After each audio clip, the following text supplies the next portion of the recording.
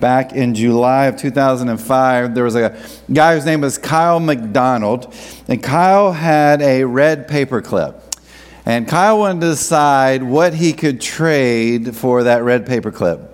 And so he began to trade the red paperclip. He traded that red paperclip for actually a fish-shaped pen. He took that pen and traded it in for a hand-sculpted doorknob.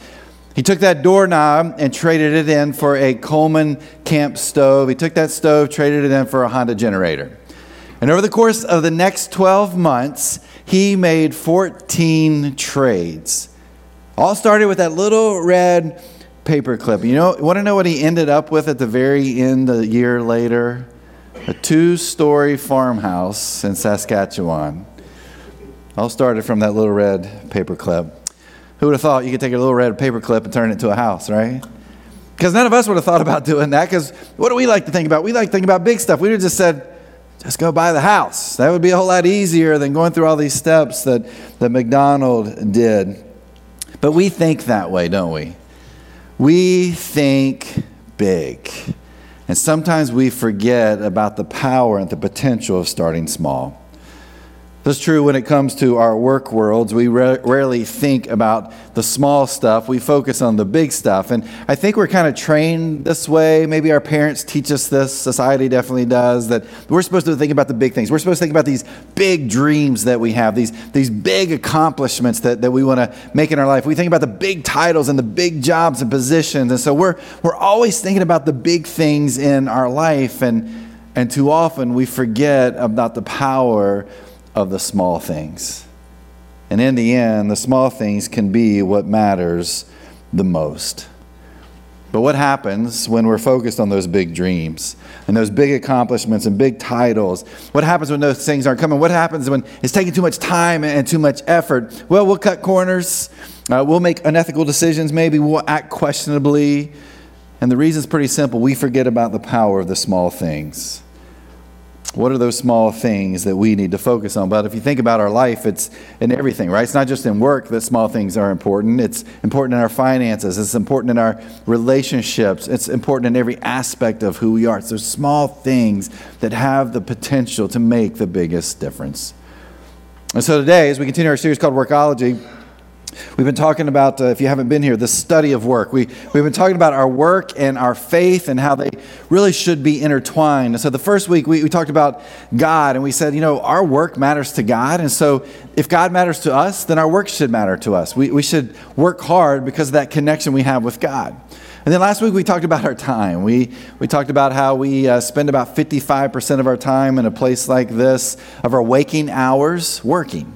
How can we find rest? How do we find time for relationships? How do we find time with God? And so we talked through that a little bit last week. But today I want to talk about the small things. That we can get so caught up in the big stuff of life, the stuff that we want and the stuff we desire, that we forget about the power of starting small. Now, to do this today, we're going to look at a story Jesus teaches in Luke chapter 16. It's a parable that he gives, and then he gives some teaching after that. And here's what it says. Luke 16, starting with verse 1. Jesus told this story to his disciples. There was a certain rich man who had a manager handling his affairs. One day a report came that the manager was wasting the employer's money. So the employer called him in and said, "What's this I hear about you?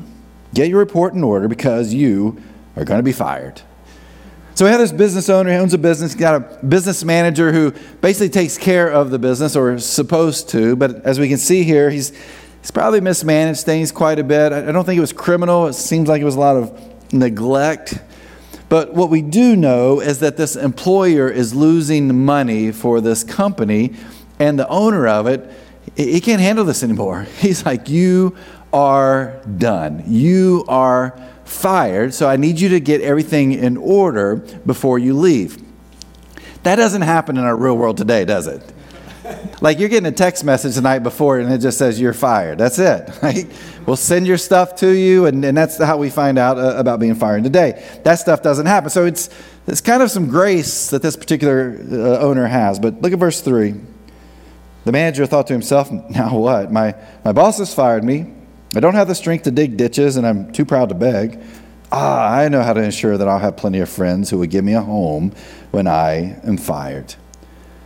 This guy does what we would probably do in the same situation if we were to lose our job. He does a self-evaluation. He looks at where he is and his abilities and what he's able to do, and he begins to think about, now, what can I do to make sure that I'm taking care of myself? I've lost my job. I've got to go find a new one. What am I good at? What am I not good at? And so we see here he has a couple of things he thinks about. He thinks about digging ditches.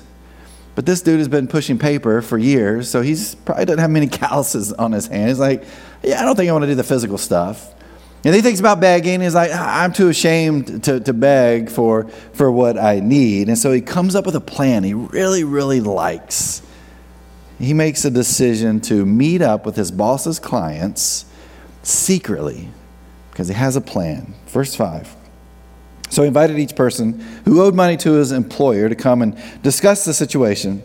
He asked the first one, how much do you owe him? The man replied, I owe him 800 gallons of olive oil. So the manager told him, take the bill and quickly change it to 400 gallons. And how much do you owe my employer? He asked the next man. Well, I owe him 1,000 bushels of wheat, was the reply. Here the manager said, take the bill and change it to 800 bushels. Now, I don't know about you as you're reading that, and kind of figure out why this guy got fired, right? Like, how does he not know how much these people owe? Apparently he doesn't. And so he decides, I'm going to meet with each one of these clients and I'm going to reduce their debt. Now, these are pretty large amounts that these people owed, and so he makes decisions that are going to favor those that owe the debts. Now, why is he saying this? Well, he's thinking, if I'm nice to these people, if I help them out, then when I'm finally done with my job here in the next few days, maybe they will be nice to me. Maybe they'll help me out. Maybe they will give me a job. Now, if you kind of put all these pieces together and you think that you're the owner of this company, how would you be ready to react when this news gets back to you? Well, look at verse 8. The rich man had to admire the dishonest rascal for being so shrewd. He comes back, he wants a recap how things are going, and he sees and hears what this business manager has done, and it doesn't say that he's angry. I'm sure there's a little bit of him that's a little upset of what's happened here, but I love this. He says he knows he has been outsmarted. And in fact, if you read it here, it says he admires what the business manager, dishonest rascal, had done to him. I mean, this dude's still getting fired, right? He's not going to say, yeah, sure, come on back. You did a great job here. He's still getting fired, but at least the business owner is getting some of his money back that's owed him. Well, then Jesus takes this story and teaches this lesson. Verse 8, and it is true that the children of the world are more shrewd in dealing with the world around them than are the children of the light. Here's the lesson. Use your worldly resources to benefit others and make friends. Then when your possessions are gone, they will welcome you to an eternal home. Now, what's Jesus saying here? Well, first thing to understand, he's not endorsing the actions of the business manager, okay? He's not saying, hey, that's great. You can do that in your own work world. That works out fine. He's making a point that it seems like those people that are far from God have like these incredible tactics and ideas, and they put them into play, and they benefit someone. Now, who do they benefit? They benefit them. But then here's Jesus. It's like they're making these decisions that are benefiting themselves. And what would it look like if people who were, as he says here, children of the light, people who are living for God, people who are following Jesus, what would it look like if they used their tactics in their life? Not to help themselves, but to help and support others. What would happen if we use those opportunities we have to make a difference in the lives of others? And yet too often what we find is we want to be more like the world and use our tactics to help ourselves. Jesus then gives some career advice after making this statement. He says this in verse 10, if you are faithful in little things, you will be faithful in large ones. But if you are dishonest in little things, you won't be honest with greater responsibilities. And if you are untrustworthy about worldly wealth, who will trust you with the true riches of heaven? And if you are not faithful with other people's things, why should you be trusted with things of your own? I read these words from Jesus, and it makes me think of his earthly dad, Joseph. Joseph was a carpenter, and so Jesus didn't really have many choices. He was going to go into the family business. I mean, that was the family business. And so Joseph would have brought Jesus in and made Jesus an apprentice. He would have said, Jesus, I'm going to teach you all about the carpentry business. I'm going to teach you what it's like to be a carpenter, but I'm going to teach you the business side too, because, hey, Jesus, at some point in time, I may not be here, and you're going to have to run this family business. And so think about all the things that Joseph would have taught Jesus over the years that he was with Jesus. He would have taught him the whole process of creating something. He would have taught him all the details, right? Now, he would have said, hey, Jesus, you got to think big starting out. You got to think about this thing that we've got to make. Maybe this piece of furniture, this table that we've got to build and create, because, you just can't snap your fingers and make it happen. Now, maybe Jesus could. I don't know. His real dad could, but maybe Jesus could have done that. He didn't do that, but Joseph definitely couldn't do that sort of thing. But here's Joseph, who would have taken Jesus and began to teach him the importance of small things. He would have said, Jesus, this is what it looks like to gather the materials. Here's the tools that are needed. Here's how you take measurements. Here's how you make these cuts. Here's how you put the finishing touches on these things that we are making. Joseph would have shared all of these details that Jesus would have needed to know and that he learned, and I think definitely put into practice. But then Joseph would have taught Jesus all the hard work too. Because again, there's no snapping of fingers and these creations just coming to be. I mean, Jesus would have wielded a hammer. He would have had nails that he had to work with. He would have had a saw to figure out. I mean, this was hard work. I was going to say, not like getting IKEA furniture, but putting that together might be the hardest thing in the world if you've ever done that. But there's this physical labor piece to it, right? There's Jesus, and I bet his hands were just calloused because of the hard work he did. I imagine Jesus was ripped. Sinewy muscles. I mean, why? Because think about the work he does every single day as a carpenter. There's the work he's doing, but there's also this position as a businessman. He's choosing the resources. He's putting the prices of goods together. He's trying to figure out how much we're going to sell this for so we can make money and so we can live. And I imagine him doing this for 20 plus years of his life. And so he knows the time and he knows the effort. He knows the work that has to go behind making these creations come to fruition. Jesus understood what it was like to take those small steps and how important those small things were to what he was doing. And so when I read these words right here in verses 10 through 12 in Luke 16, I think to myself, I bet these are things that Joseph instilled in Jesus growing up. These ideas, these thoughts, these processes. Hey, Jesus, it's all about the small things. How about for us? What's been instilled in us? It's like I said earlier, we've always been taught to think big. Dream big. Think about the big stuff in our lives. And so maybe an example of this is when it comes to our prayer life, right? And so we've got these big dreams and big places we want to go. And so we pray for our work world. And we probably pray prayers like, hey, God, bless me with more customers. Hey, God, bless me with a bigger pay raise this year. Hey, God, give me more people to lead. God, let me be noticed so that I can get that promotion. And we pray these kind of prayers because that's what we're driven to pray. We want more. We want more stuff. We want to get paid more. We want to do more. We want to get more. And so we focus on these big things and big outcomes in our life. Maybe we're praying the wrong prayers. Maybe we should start praying smaller things. Maybe we should be praying, God, how can I help the customers I have right now? And God, how can I be a better leader to the people entrusted to me right now? God, how am I using what I can control to be better at what I do? Hey, God, that pay raise I've been asking for, I still need it because like a dozen eggs are $15. So I still could use the pay raise. But everything else, I'm gonna focus on the small things. But what happens? That carnal piece in us, the human side of who we are, what culture kind of teaches us. We want the big, flashy, awe-inspiring stuff in our lives. And what's our principle? Our principle is forget the small things and focus on what is big.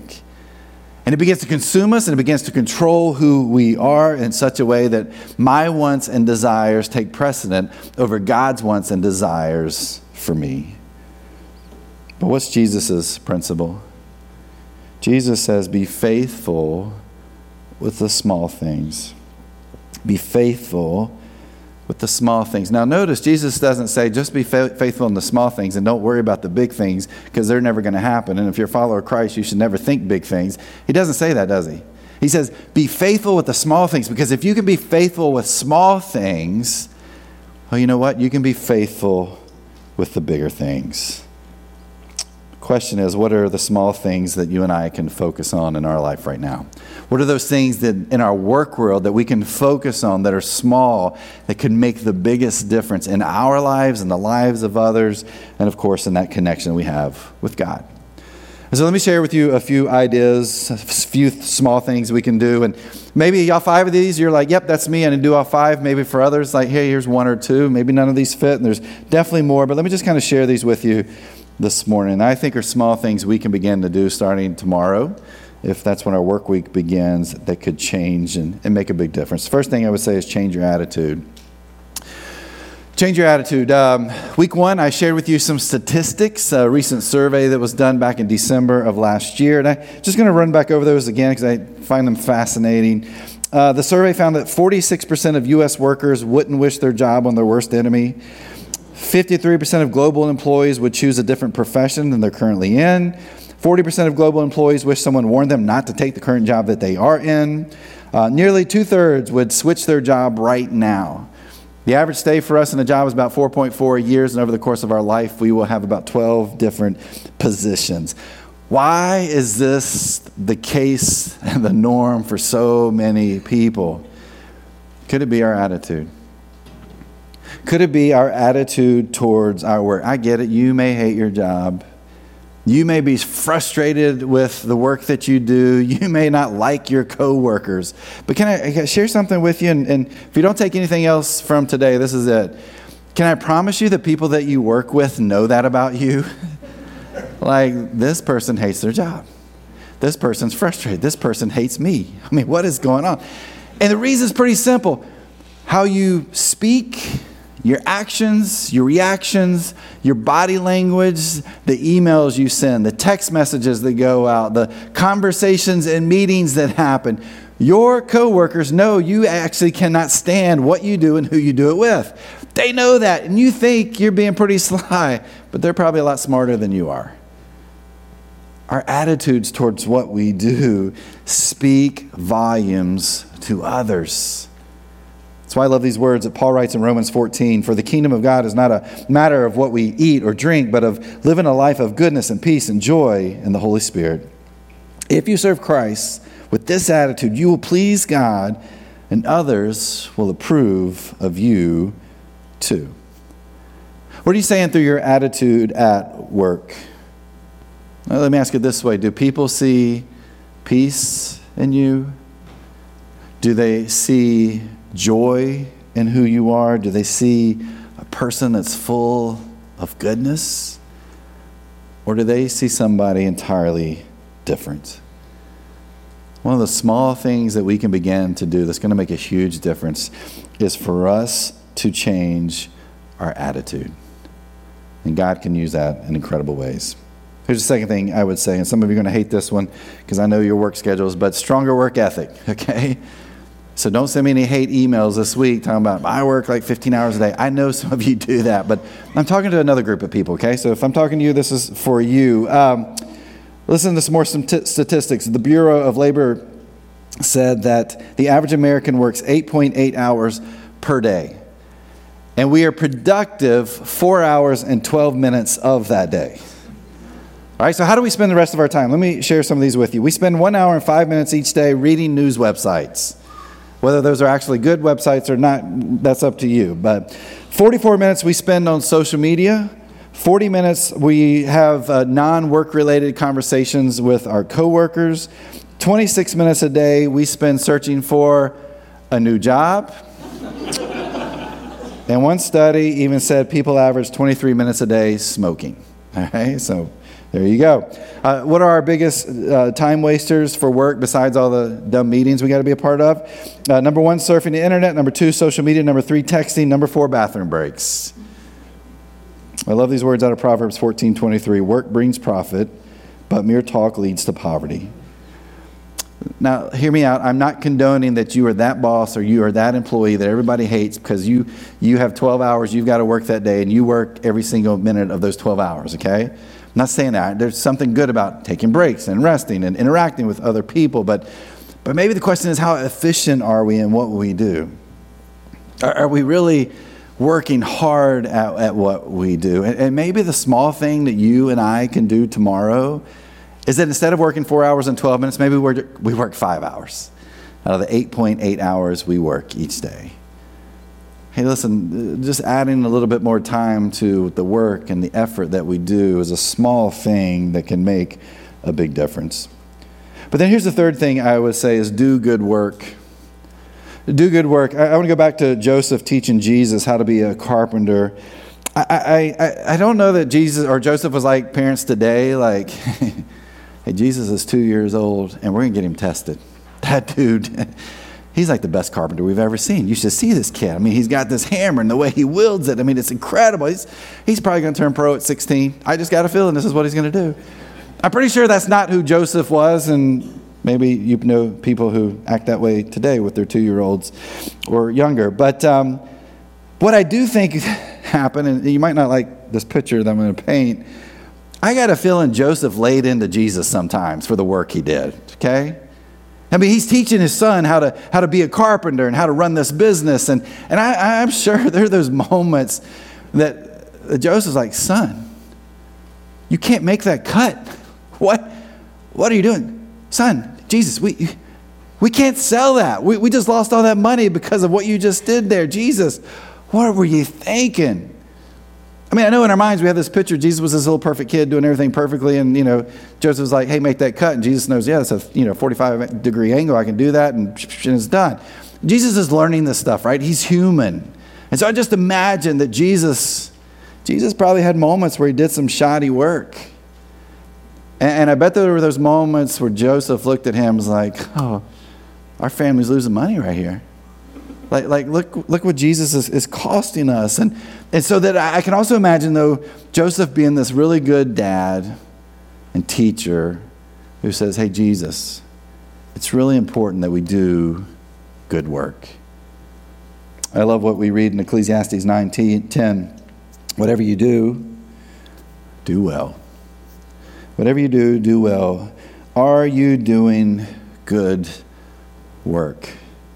Or are you doing work just good enough to get by? Are you doing work just enough to keep your job? I mean, if we go back to the story we've been reading, why was this business manager fired? He did not do good work. He didn't even know the numbers on the accounts that were owed his boss. Are we more like that business manager than anyone else? Are we kind of lazy, trying to get by? Do we have poor work ethics? Or are we doing good work? Because good work is a small thing that we can control and over time can make a huge difference. The fourth thing I would say is focus on relationships. We talked about this a little bit the first week. I talked about how when we are focused on God, and God is central to everything we do, especially when it comes to our work, that God can use that in incredible ways to bless us, but through that, God can use us to bless the lives of others. But the only way we can really bless other people's lives is if we have a relationship with them, if we have a relationship with our coworkers. Think about these questions. How do I treat others I work with? Do I treat people differently because of who they are? Do I treat people differently because of what they can do for me? Do I treat people differently because of who they know, and I'm trying to network with certain people and they know certain people? Is that kind of the place that we may be in our work world, that we're just using people because we've got these big dreams and these big places we want to go? Or we truly come to this place of where we're understanding and knowing and building relationships with the people we work with? There's some small, simple things we can do. Know their birthdays, know their anniversaries. And maybe someone lost a spouse, passed away, and maybe knowing that date and being able to give them a note or give them words of encouragement that day can go a long way. Do you know the kids' names? Do you know the animals they have in their house or who they're dating? Now, I know some of you are like, but you don't know how many people I oversee. I understand that, but maybe there's this core group that you're around. And you can say, hey, I want to make sure I know this about these people. And I'm going to admit to you, I'm not good at this, right? I'm trying to work on this myself this year in our own staff. I'm okay with most stuff, but there's a few things I don't know. And I know that those small things, focusing on relationships, can make a huge difference. Do you know what they're struggling with at home? Do you know the health issues they may be facing? Are you encouraging them when times are tough and work is hard and they're not living up to the standards that you expect? Are you berating them? Are you trying to get rid of them? Or are you taking some time to encourage them? And maybe at some point you got to let them go. But are you leaving them in a place where they feel like, hey, you did everything you could to be there for them and to support them and encourage them? Do you recognize them for their awards and accomplishments and milestones? I mean, these are small things that we can do that can strengthen those relationships and can be so powerful in people's lives. Paul writes in Philippians chapter 2, starting with verse 2, says, don't be selfish. Don't try to impress others. Be humble, thinking of others as better than yourselves. Don't look out only for your own interests, but take an interest in others too. What do you know about the people you work with? Now, granted, there are those people you work with, you know everything because they tell you everything every single day, right? That's like part of that extra 4 hours. They're like, oh my goodness. Understand there's probably something underlying in them that puts them in that place with you. And so maybe there's something there for you to kind of hold on to and to help them through. I'm not saying maybe they just like to talk about themselves. I'm not sure. But listen, build those relationships. Focus on those relationships. If we go back to what Jesus was teaching there in Luke 16, that's the essence of his teaching. It's all about relationships. It's all about doing these small things that in the end will make a big difference in connections and relationships with others. Are we focusing on our relationships? The fifth and final thing I would say is remember who you work for. Colossians 3:23, whatever you do, work at it with all your heart as if working for the Lord, not for human masters. Like we said at the very first week, in the end, it's not that I'm working for a boss. It's not that I'm working for my team. It's not that I'm working for a company. It is that I am working for God. And if we focus on that connection to God, if we focus on following Jesus the best that we can, those small things that we will do, man, they will go a long way to making a difference in so many ways. It's going to make a difference in the company you work for. It's going to make a difference in the command that you're over. It's going to make a difference for the team that you are on. It's going to make a difference in just the atmosphere around you. Now, it may not be huge, but when we are truly focused on God, and we are doing small things because of something we believe deep down inside of us about what God can do through us, man, God can do amazing things where we work. It's those small things that are so important, and they make the biggest difference. This list could go on, and maybe you've got others that you would add to this. In fact, this past week, I asked you on Facebook to kind of share some of those things that you did at work that were small, that make a huge impact, and there were quite a few really good things that you guys are up to and doing and encouraging people and spending time with people that if you go back to our Facebook page, our Journey Facebook page, you can see some of those and read some of those. And those small things, they may feel so small, but they make such a big difference. But there's one piece of that story that I haven't talked about yet, and it's this. Jesus is reminding the readers when he's telling that story that there's a boss and there are other people that are watching that business manager. And so when it comes to us in our work world, it should be a reminder to us that when we're working, there are people that work around us that are watching us, that they're seeing who we are and how we act and react. And the reason we know this is because that's what we're doing, right?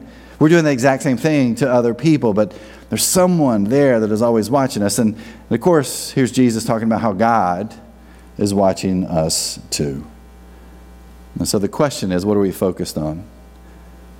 That when it comes to our work world, are we focused on what we want? Are we focused on our desires? Are we focused on what God wants for us? The desires that God has for us. Are we focusing on the small things that in the big scheme of things, honestly, are the most important? Because in the end, here's the deal. God could care less about your career path. It's true. God could care less about your career path. God doesn't care about your big dreams in terms of this is where I want to be and the title I want and the accomplishments and this is what it's going to look like to get there. God doesn't care about that. You know what God cares about? God cares about our character. God cares about how we spend our waking hours. God cares about how we spend the time that we are at work, the way that we treat other people, who we are around other people. And so the question is, what do they see in you and me? Because over time, people will see our character flaws. We see this over and over and over again in the business world. We see this over and over and over again in the world of politics. We see this over and over again in the military. And oh, by the way, we see this over and over again in this thing called the church. That there are competent people who are leading in these arenas, but when there are flaws in their character, over time, people get hurt. Why is that? Because we are so focused on those big things. We are more worried about our career path than anything else. And yet, God doesn't care about our career path. God cares about our character. And when our career path is more important to us, we'll push aside and we'll forget those small things. But God's like, no. Your character is more important. Focus on those small things, because when you focus on those small things and you're faithful with those small things, those big things will come. How faithful are you in those small things? How faithful are you in those small things? And go back to Jesus. Jesus says, if you are faithful in little things, you will be faithful in large ones. If you're faithful in little things, you will be faithful in large ones. What's the small things that you and I need to do tomorrow? They're going to make the biggest difference. And again, it might be one of these things we just talked about, and it may be something totally different. What are some of those small things that as you head to work tomorrow or Tuesday, whenever it may be for you, that as you look at that, you're like, this is something small I can do that's going to make a huge difference. Because Jesus says, if you are faithful in little things, you will be faithful in large ones. Is it about a career path, or is it about your character? Is it about a career path, or is it about giving all that you have to God and God's wants and desires for you and for me? I'm not saying a career path is bad at all. I'm just saying it's those small things that are so important. When we do those small things, God can use them to make a big difference in this world. And honestly, it goes back to that last point I made, is just making sure that we are fully focused on who God is in our lives.